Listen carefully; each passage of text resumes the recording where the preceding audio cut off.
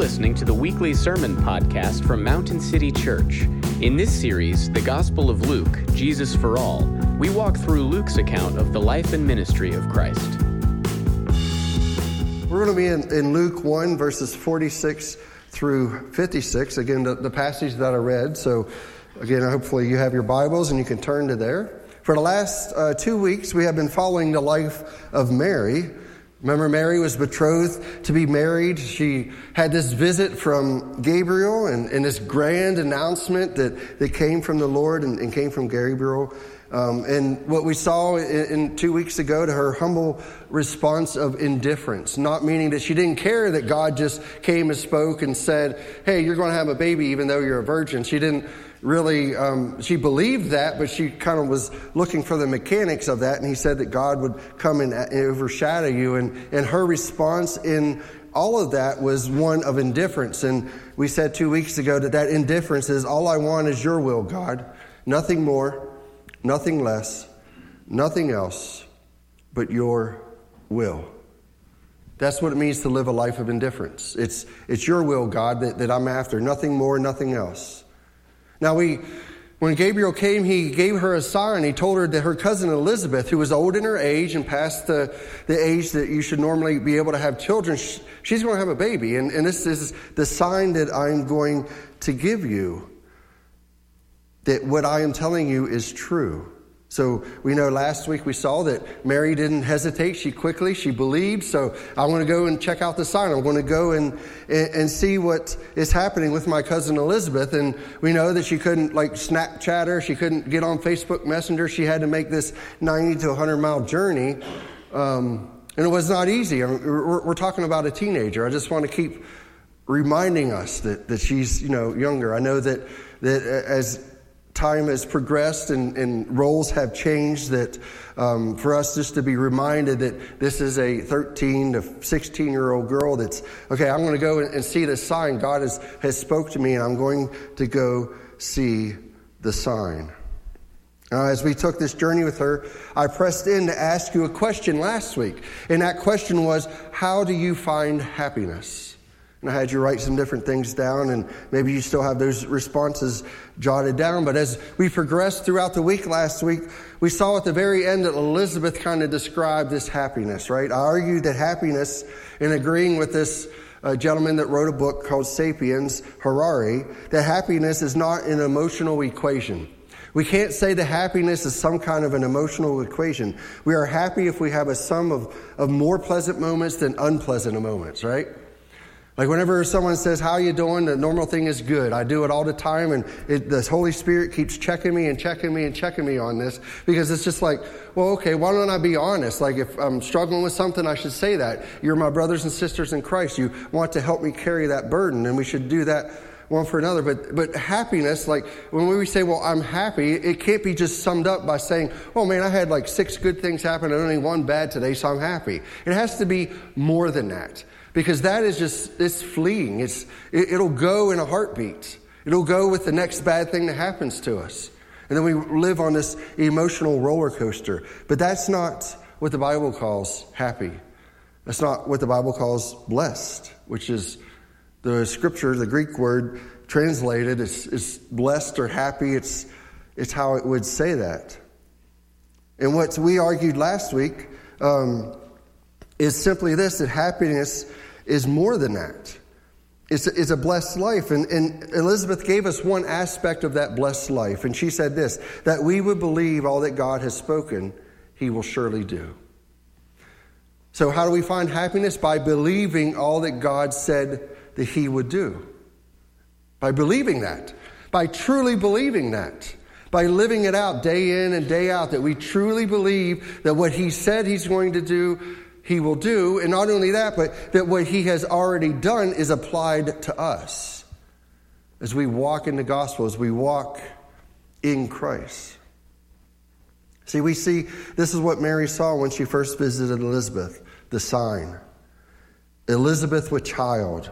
Not only that, but Mary was the recipient of the confirmation as both Elizabeth and her baby leaped with joy as they acknowledged the identity of the baby in Mary's womb.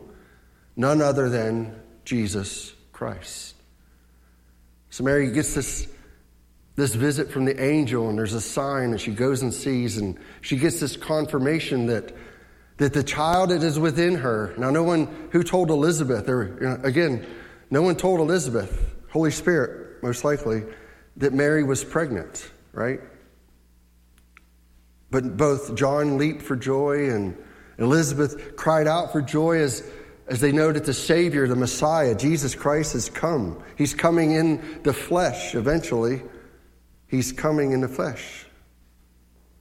These verses show us the joy that comes whenever anyone recognizes Jesus as the Christ. What we see here today with Mary's song, the first hymn in the New Testament, that what we see here is what happens when anyone sees Jesus Christ for who he truly is, the Savior of the world. This is what we're going to see in our passage today. We're going to see the joy that pours out of Mary as she recognizes that the baby in her womb is her Savior. Put your mind around that one. The baby in her womb is her Savior. How about you? Are you having a tough time containing the joy from pouring out of you because of all that God has said and done for you today? Have you seen Jesus as your Lord and Savior? Is he your Lord and Savior? Maybe you have, maybe you have not. What I rejoice in is either way, God, in his mindfulness towards us, gives you the chance today. He gives you the chance today. See, he designed it so that a group of people come together each Sunday to speak his word, to sing his word, and to preach his word, so that you have an opportunity to recognize that Jesus is truly the Christ. That you get an opportunity to recognize not only that Jesus is the Savior, but you are in need of the Savior. See, that's the harder thing to get people convinced of, because everyone goes around and says, I'm good. I don't need a Savior. I'm fine. Give me the money, give me the prestige, give me the power. It's all good. I'm good. I don't need a Savior. Well, yes, you do, because in God's economy, things are far different than they are here on this planet. And you need a Savior. Remember, I was talking about happiness versus a true, joyful, and blessed life. Well, the first thing that Jesus teaches whenever he sits down to teach his big sermon on the Sermon on the Mount, what does he teach? Blessed are those who are poor in spirit. And what does that mean to be poor in spirit? That you know that you need a Savior. That you know you need a Savior. And we even see this with Mary. She knows in her praise that she needs a Savior. Mary is overflowing with joy, and she breaks out into song. And what we're going to do with her song is focus entirely on the one who Mary sings, namely God himself. It's not about me. It's not about you. It's about God. That's who she's singing about. She's singing about God, this wonderful God that has done these wonderful things for her. There's a tremendous amount in this short song that we could unpack, but we only have so much time. And we're going to look at the song with three simple words in mind. Three simple words in mind. The words are mindful, mighty, and merciful. We're going to see that God is mindful, God is mighty, and God, thankfully, is merciful. Right? Receiving mercy is receiving not what we deserve, right? We deserve the wrath of God, but we will not entail it because Christ did that for us. That's mercy. That's mercy. So the first thing we see in our passage is God is mindful. Look with me at Luke 1:47-48. And Mary said, "My soul magnifies the Lord, and my spirit rejoices in God my Savior." Here, she's already recognizing, look, I need a Savior. He is my Savior. For he has looked on the humble estate of his servant. For behold, from now on, all generations will call me blessed. Now, if you have an NIV translation of the Bible, it would read, for he has been mindful of the humble state of his servant. So this idea of being looked upon or being mindful of, it's the same idea. It's just different translators used different words whenever they flushed it out and wrote the different translations. But this looked on that most of you have, especially if you have the Journal Bible, is the same as being mindful. It's the same word. It's the same idea. He has looked on us. God has taken thought of us. God has taken care. He keeps remembering us. This is what it means to be mindful of something. Mary is rejoicing that her God is mindful of her. She initially speaks in terms that are personal. Look at verse 48. For he, that is God, has been mindful of the humble state of his servant. In other words, God has been mindful of me, Mary says. Now, if you're sitting here and you are in Christ, that's every one of you. That you can look at God and say, he has been mindful of me. That he would send Jesus to be my Savior, that he would send the Spirit to change me, to cause me to be born again, that he is mindful of me, that he cares that much about little old Joe in Frostburg, Maryland. It's amazing. Mary says, God could have found a rich, noble, powerful queen who lived in a palace, but she has chosen not to do so. But he has chosen not to do so. He's come and said to a lowly maiden who has no apparent significance whatsoever. It wasn't because she had the most money or anything that we want to put in that tagline. It was just because God chose to do so. He usually chooses the lowly, the downtrodden, the ones that maybe are a little bit separated from the norm of society to do great things through. Why? Because those people can't rely on their money, or they can't rely on their position, they can't rely on their power. They know that it is God who did something in them and through them and for them. He's just so mindful of us. He cares so deeply for us. Mary's response is a response of everyone to God's mindfulness. We are no different than Mary. In God's kingdom, what is your significance? What is your significance?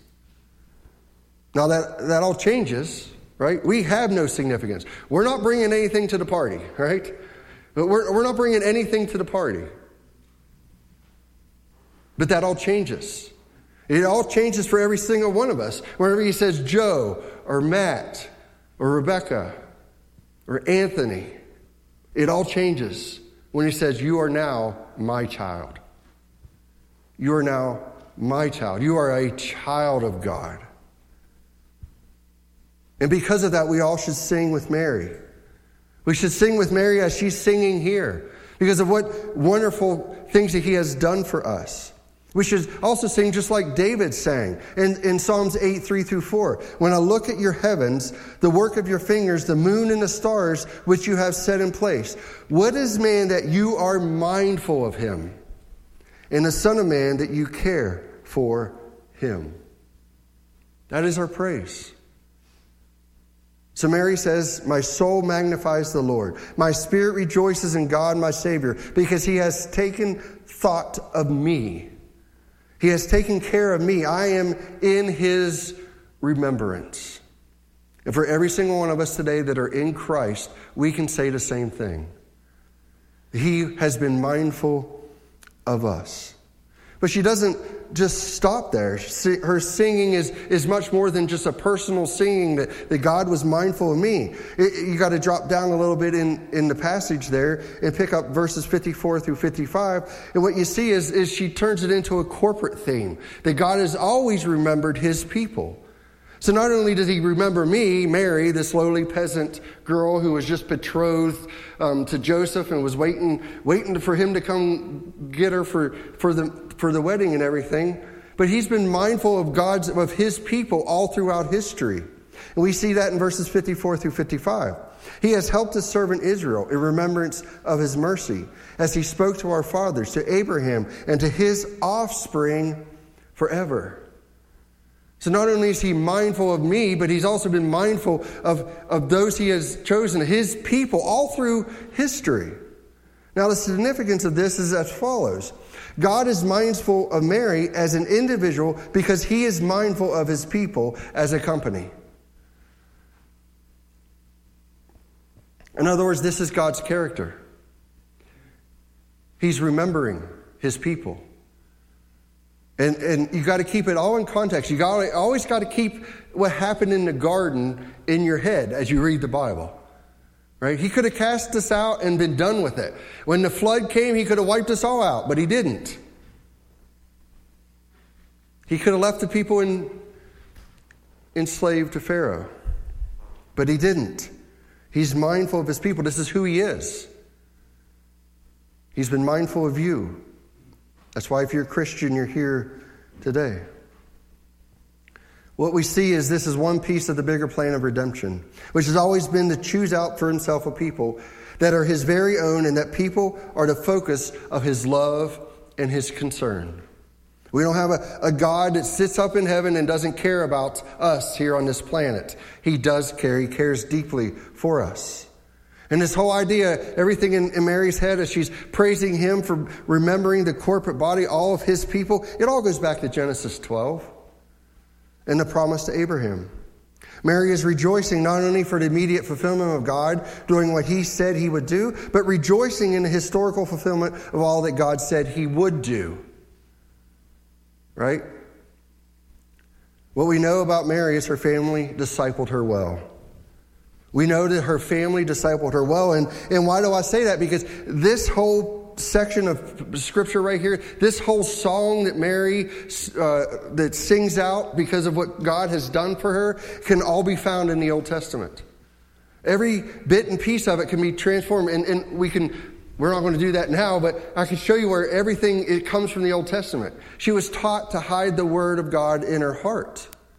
So whenever the joy overflows, that's what comes out. The word comes out for her. And that's what we see. God's word hid in her heart. And she praises. She is remembering the promise to Abraham. And the promise goes something like this. Now the Lord said to Abraham, go from your country and your kindred and your father's house to the land that I will show you. And I will make of you a great nation. I will bless you and make your name great so that you will be a blessing. I'll bless those who bless you, and him who dishonors you I will curse. And in you all the families of the earth shall be blessed. So Mary's thinking of this covenant, remembering this covenant of God always remembering his people. This is who God is. He is mindful of his people. He's mindful of you individually, and he's mindful of all of his people corporately. We see this all the way through the Old Testament. You have God saying, I am mindful of you. I will fulfill my promises that I made. His people listened to the prophets and the judges as they came. His people, they knew what Isaiah meant when he said they're listening to the prophets as God is speaking to them. In Isaiah 9:6 says, for to us a child is born, to us a son is given, and the government shall be upon his shoulder, and his name shall be called Wonderful Counselor, Mighty God, Everlasting Father, Prince of Peace. Do you see why Mary's rejoicing? She knows the Old Testament. She's knowing this. She's saying, oh, this is fulfillment. Generation after generation, the people of God held on to this covenant promise. Through your seed, Abraham, all the nations of the earth will be blessed. Now, we can't forget the context of where Luke's dropping us in at within his story. Remember, he's writing the story to Theophilus saying, look, I want you to be confident in what you know. So confident that maybe you would rejoice like Mary's rejoicing. But don't forget where he's dropping us in at within history. God has been silent for 400 years. The days were dark and difficult when the promise of God seemed to have dimmed and seemed so unlikely. What is man that you are mindful of him? That you're mindful of him, that you remember him. You see, the greatness of God is not revealed in his isolation from us, but the greatness of God is revealed in his intimacy with us. God with us. Emmanuel. God with us through the presence of the Holy Spirit. After 400 years of silence, God draws near again. He draws near again. This is why we celebrate Christmas. It's because God is mindful of his people. God says, C.S. Lewis, has landed on this enemy-occupied planet, and he's landed in human form. Why? Because he's mindful. Because he is mindful.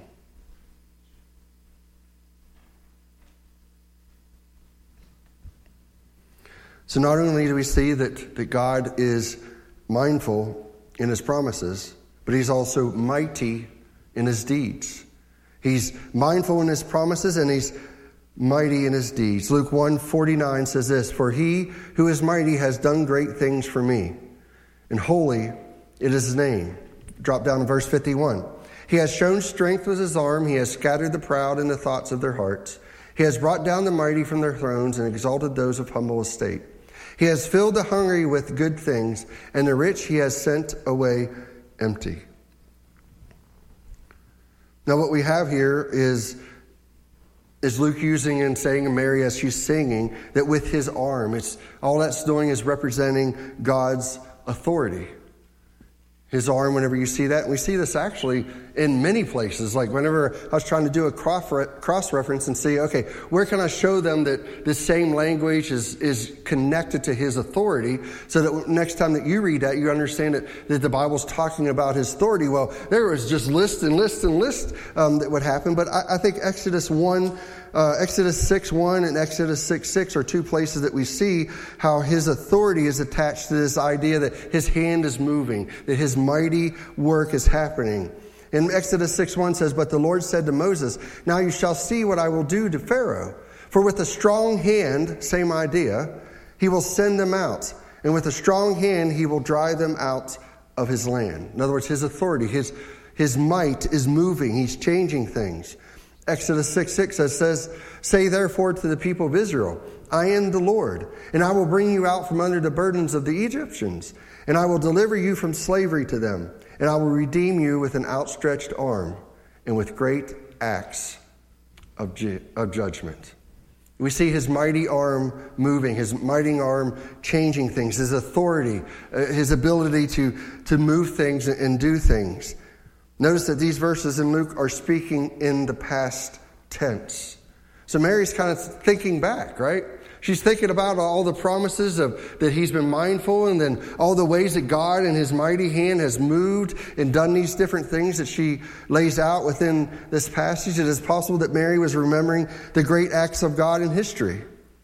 The lines of her song sound like echoes from the Old Testament. God showed the strength of his arm by drowning Pharaoh's army in the sea. He separated the sea and then drowned them.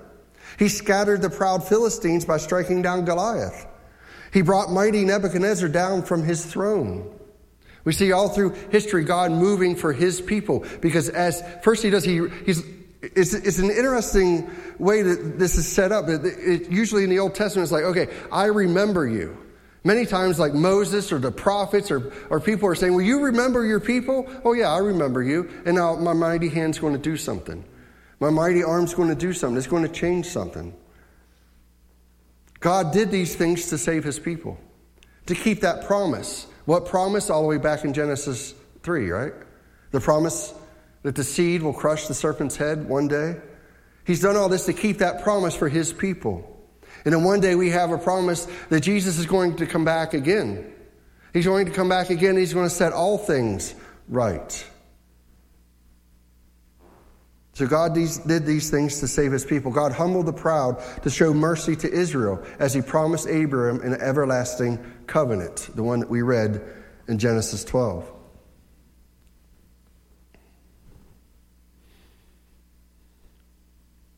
What Mary is saying is, I think it's possible. I think it's possible. All that he's been saying is possible because I'm looking at God. I'm looking at everything he's done in the past, and it's possible. I believe it's possible. But she was also praising God for what he will do through Christ, because she knows that how Isaiah has laid out and said what Jesus will do once he comes, what the Messiah will do once he comes. The Son of God had come to establish his rule with justice and his kingdom with might. This meant the overthrow of every proud nation and the humbling of every proud heart. That's what Christ has come to do. I mean, we know that the story of of the Jewish people when Messiah came, when Jesus came back, when he was 30 and he started his ministry. They were ready for him to overthrow the Romans and put them in charge because they thought that's what he's going to do. But no, he has an upside down kingdom and he's going to do it completely different. He's going to do it through us. He's going to do it through love. He's not going to do it through force. He's going to do it through a people who are so confident in the God that they serve that it doesn't matter what happens to them. That they were so confident in the promises of all that God has fulfilled that one day we will be with him, so it doesn't matter what happens to me on this planet because one day I'll be with him. As that song that we sing so often says, that it doesn't matter what you do to me, one more day closer to being with him. To being with him. See, God alone deserves the glory for all this. And this is what we're seeing in Mary. She's singing. She's singing about his mindfulness. She's singing about his might.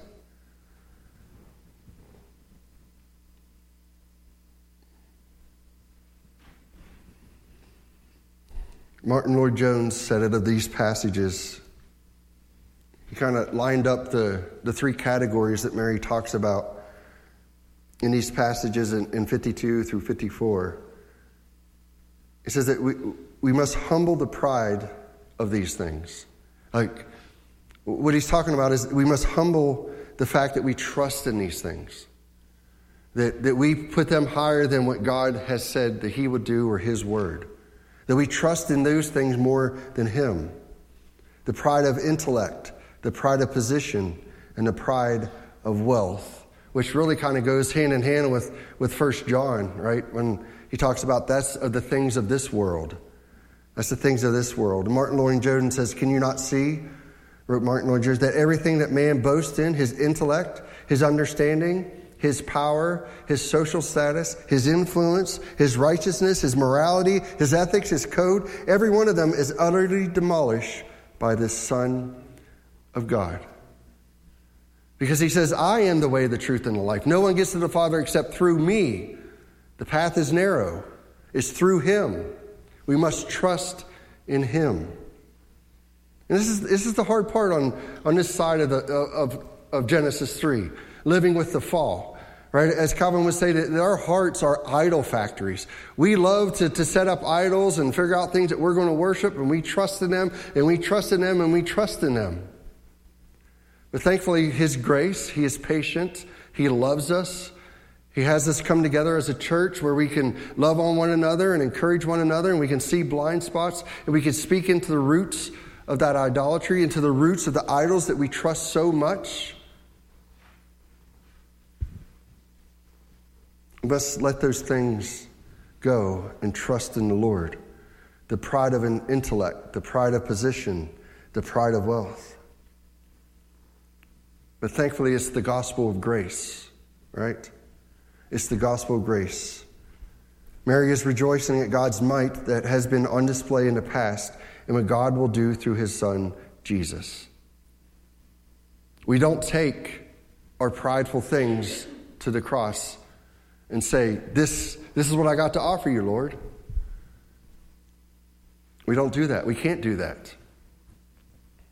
We can't be like, remember the gentleman that was praying in Matthew where he's beating his chest and says, I'm glad I'm so much not like this lowly peasant of yours. Because what he was doing, he was taking all of his stuff to the Lord and saying, you should accept me because of who I am. No, we're humble like Mary. We're indifferent as we're living a life that says, Lord, it's your will be done. Your will be done. That's how we are to live on this side of heaven. Mary is in rejoicing at God's might, his might that is on display in all that God will do through Jesus Christ. You know, I think the best way to explain this, to see and demonstrate what Lloyd-Jones is trying to talk about that you see on the screen, and this idea that the pride of an intellect, the pride of position, and the pride of life, is we have a really, really, really, really perfect example of this in our Bibles. His name is Saul of Tarsus. Remember Saul? We might know him as Paul. right? We prefer to call him Paul because Saul was a little bit against every Christian, right? He was a fairly arrogant person, this Saul guy. He was proud of what he knows, right? Saul was proud of the place in the great scheme of things. He was able to have the acquisition of religion authorities and civil authorities of his day. He was high up. I mean, he was able to go and get the summons to go into the church just like this and drag us out and beat us to death because we're proclaiming the name of Christ. He had this high position. He was smart. He was educated. He had all these pride things. He checked them all down. I mean, he obviously had this influence. That's how he got the paper to go. But as he went, something happened to Saul, right? What happened? He met Jesus. Just like Mary. Just like hopefully one day you have met Jesus and this exuberant joy has come out of you and it will continue forever and ever and ever. One day Saul met Jesus on a road.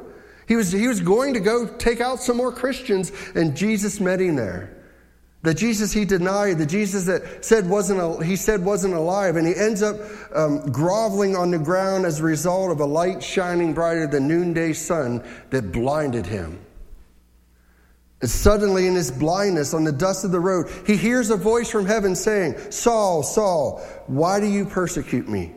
Why do you kick against me?" And we know the story. Thankfully, we get to see the ending of all these stories. And eventually, when his sight is restored and his life is transformed, we get Paul's letters. Now, stop and think about this. Do you think that there's anything in the world that Joe Sawakis can say to you on a Sunday morning that would take a person from being like Saul, who hates Christians, and you know these people? Some of you, they're in your family. You're like, oh, we just got through Thanksgiving. I know that Uncle Billy Bob he can't stand Christians. And I know that if I say one little thing, he's just going to go off on this rant, right? You're thinking that anything that I can actually say on a Sunday morning or any pastor on this planet can change someone from like that, like Saul, who is breathing fire, who is going to go kill Christians, to writing things like this. You know all things, all the things that I really prize and all the things that made me, all the things that gave me significance, I regard them as dung. No. The only thing that does that is the power of God. It's the grace of God. Because he's mindful of us. And his might changes our hearts through the Holy Spirit. That's the only way that is happening. How does this man go from wanting to drag us out because we proclaim the name of Christ and kill us to saying, you know what, everything that I stood on over here, everything that made me who I was, all of that, now that I'm over here and I'm in Christ, sitting in prison because I proclaim the good news, all of that over here is dung. So here's the question, brothers and sisters. What are you holding on to over here? What are you still holding on to? What are you afraid of admitting your sin that you're struggling with because you're holding on to something over here? This is what you're building your life on. This is what you're building your case before God in. If you're not free to say, you know what, Joe, I'm really struggling with this. Will you pray for me? Is there scripture I can do? Then you're still holding on. You're still trying to make yourself good enough before God. No, that will never happen. Through the power of God, he has saved you. And see, we're seeing Mary, she's praising him because she believes it. She's trusting her God. Her life has been ruined. She is a virgin who is now pregnant. Her life has been turned upside down. She's trusting God. She's trusting God. And look at this. Don't miss this. For behold, from now on, all generations will call me blessed. They will call her blessed. We don't worship Mary, but we should see how she has been trustworthy and humble before God. We should give her the honor that she deserves, as it says, all generations will call me blessed. Not because she's over here standing on, I'm awesome. No. She has her arms out and says, I'm nothing without you, Lord. I'm nothing without you, Lord. And today, I just beg you it doesn't happen all at once. It's progressive sanctification. But I just beg you, maybe before you leave here today, that you'll let go of one thing over here that you are saying, because I'm this, God, you can accept me. No. It's only in Christ. Because everything over here is dung, according to Paul. In other words, Paul says, I've experienced a revolution.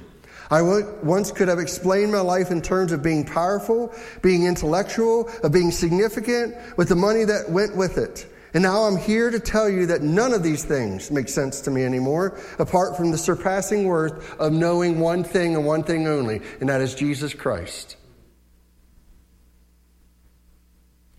All I once held dear and built my life upon, all the things I yearned for and all the things I longed to own, all the things, he says, I now count them absolute nothing in comparison to knowing Christ. This is conversion, brothers and sisters. This is conversion. You see, that's not the story of somebody who says, I think I might try a little religion in 2023 as we're all preparing our New Year's resolutions, right? I think I might try to turn over a new leaf and whatever it might be. I might go along and try and read the Bible. All of those things you may do. But the thing you can't do is the one thing that both of us need. And that's a changed heart. That is through his might to be taken from darkness to light. What we need is the invasion of God in our lives to show us that all of the things that we regard as making significance for us are actually totally insignificant. All of those things, they're dung. That is why his might, he scatters the proud. He reduces the rulers to nothing, and he sends the rich away empty. Remember the rich young ruler? He comes to Jesus and says, what must I do to inherit eternal life? Jesus says, have you done that? He says, yep, I've done that. He says, okay, go sell everything. Oh, there's the one thing that he wouldn't give up to have eternal life. All his money. Man, lay it down, guys. He is a good, faithful God. He will be right there. He will be right there. He's close. He's mindful of us. He is mindful. He is mighty. And finally, thankfully, he is merciful. He is merciful. Look at verse 50. And his mercy is for those who fear him from generation to generation. And his mercy is poured out on those who fear him. Kind of gone around in a circle, haven't we? And his mercy is poured out on those who fear him. What does it mean to fear God? Oh, I'm afraid. No, well, there's some of that. There should be that. I mean, we just sang a song, Holy, Holy, Holy. We can't be in his presence unless our righteousness matched the righteousness, right, of the Pharisees, which they thought that they were all perfectly clean. But thankfully, our righteousness is given to us through Christ and what he has done on the cross, because he lived the perfect life. What does it mean to fear God? It's a profound sense of awe. It's reverential awe. It's wonder. It's admiration. It's respect. That's what it means to fear him. That we're just in awe of him. And it's amazing that so many times we get little glimpses of this, right? I know I've said this 1,000 times, but nobody stands in front of the Grand Canyon and says, look how awesome I am. You just don't do it because you're in awe of what you see. That's the idea. Those who fear him, he shows mercy. To fear God is to trust God, to love God, to obey God. This verse 50 is fantastic. It's the story of God's people, the account of his absolute commitment, his persistent refusal to wash his hands of his wayward people, that the remnant of his people has continued all the way through until eventually Jew and Gentile, and bond and slave, and male and female are standing together around the throne of God and are declaring the same thing one of another. We're standing with Abraham one day and saying, Abraham, why are you here? Because his mercy was extended to me. That's because we'll be standing around the throne one day, an Arab Christian from the West Bank. Why are you here? Because his mercy was extended to me. What about the guy that's down here in Brazil right now, doing his thing? Why are you here? Why are you around the throne? Because God extended his mercy to me. And you, wait a minute. I see you from Frostburg, Maryland. Why are you here today? Why are you around the throne, gathered worshiping God one day, as all of us will do? Why are you here? Because God extended his mercy to me. His mercy has been extended to each one of us. That's the only way we become Christians. It's the same story.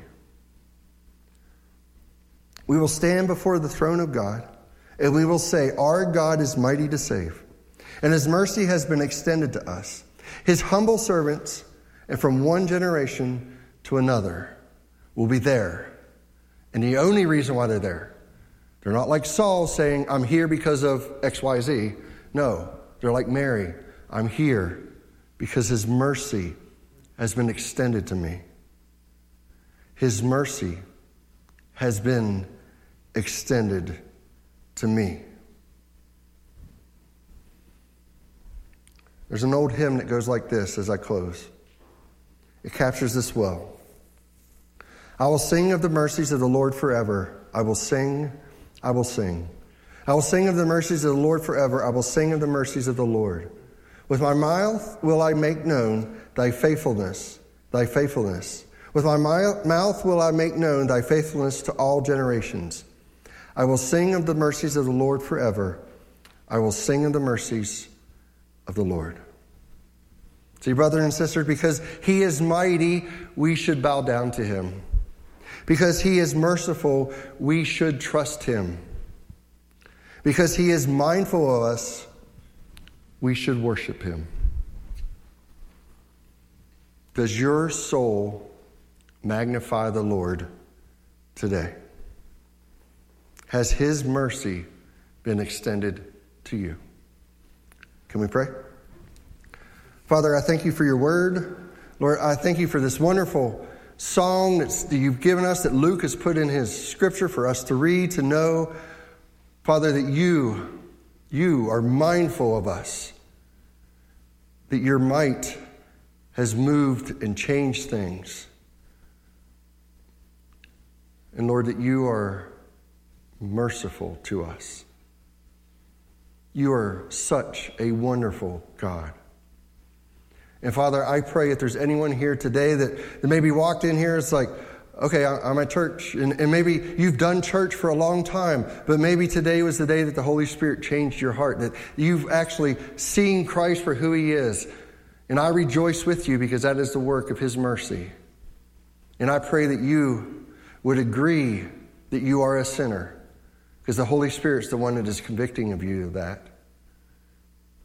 That you would turn from trusting in yourself and fully entrust in the Lord Jesus Christ. In a God that we have seen today, who is mindful of his people, who is mighty and is merciful. Will you trust in him today?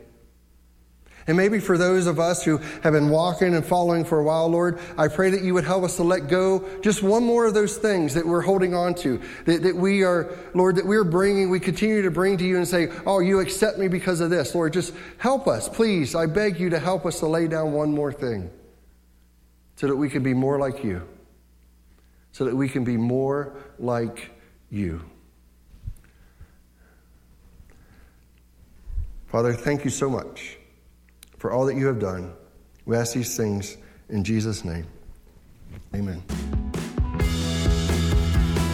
Thank you for listening to the weekly sermon podcast from Mountain City Church. To learn more about our church, visit our website at mountaincty.church. Thanks again, and may the Lord bless your week.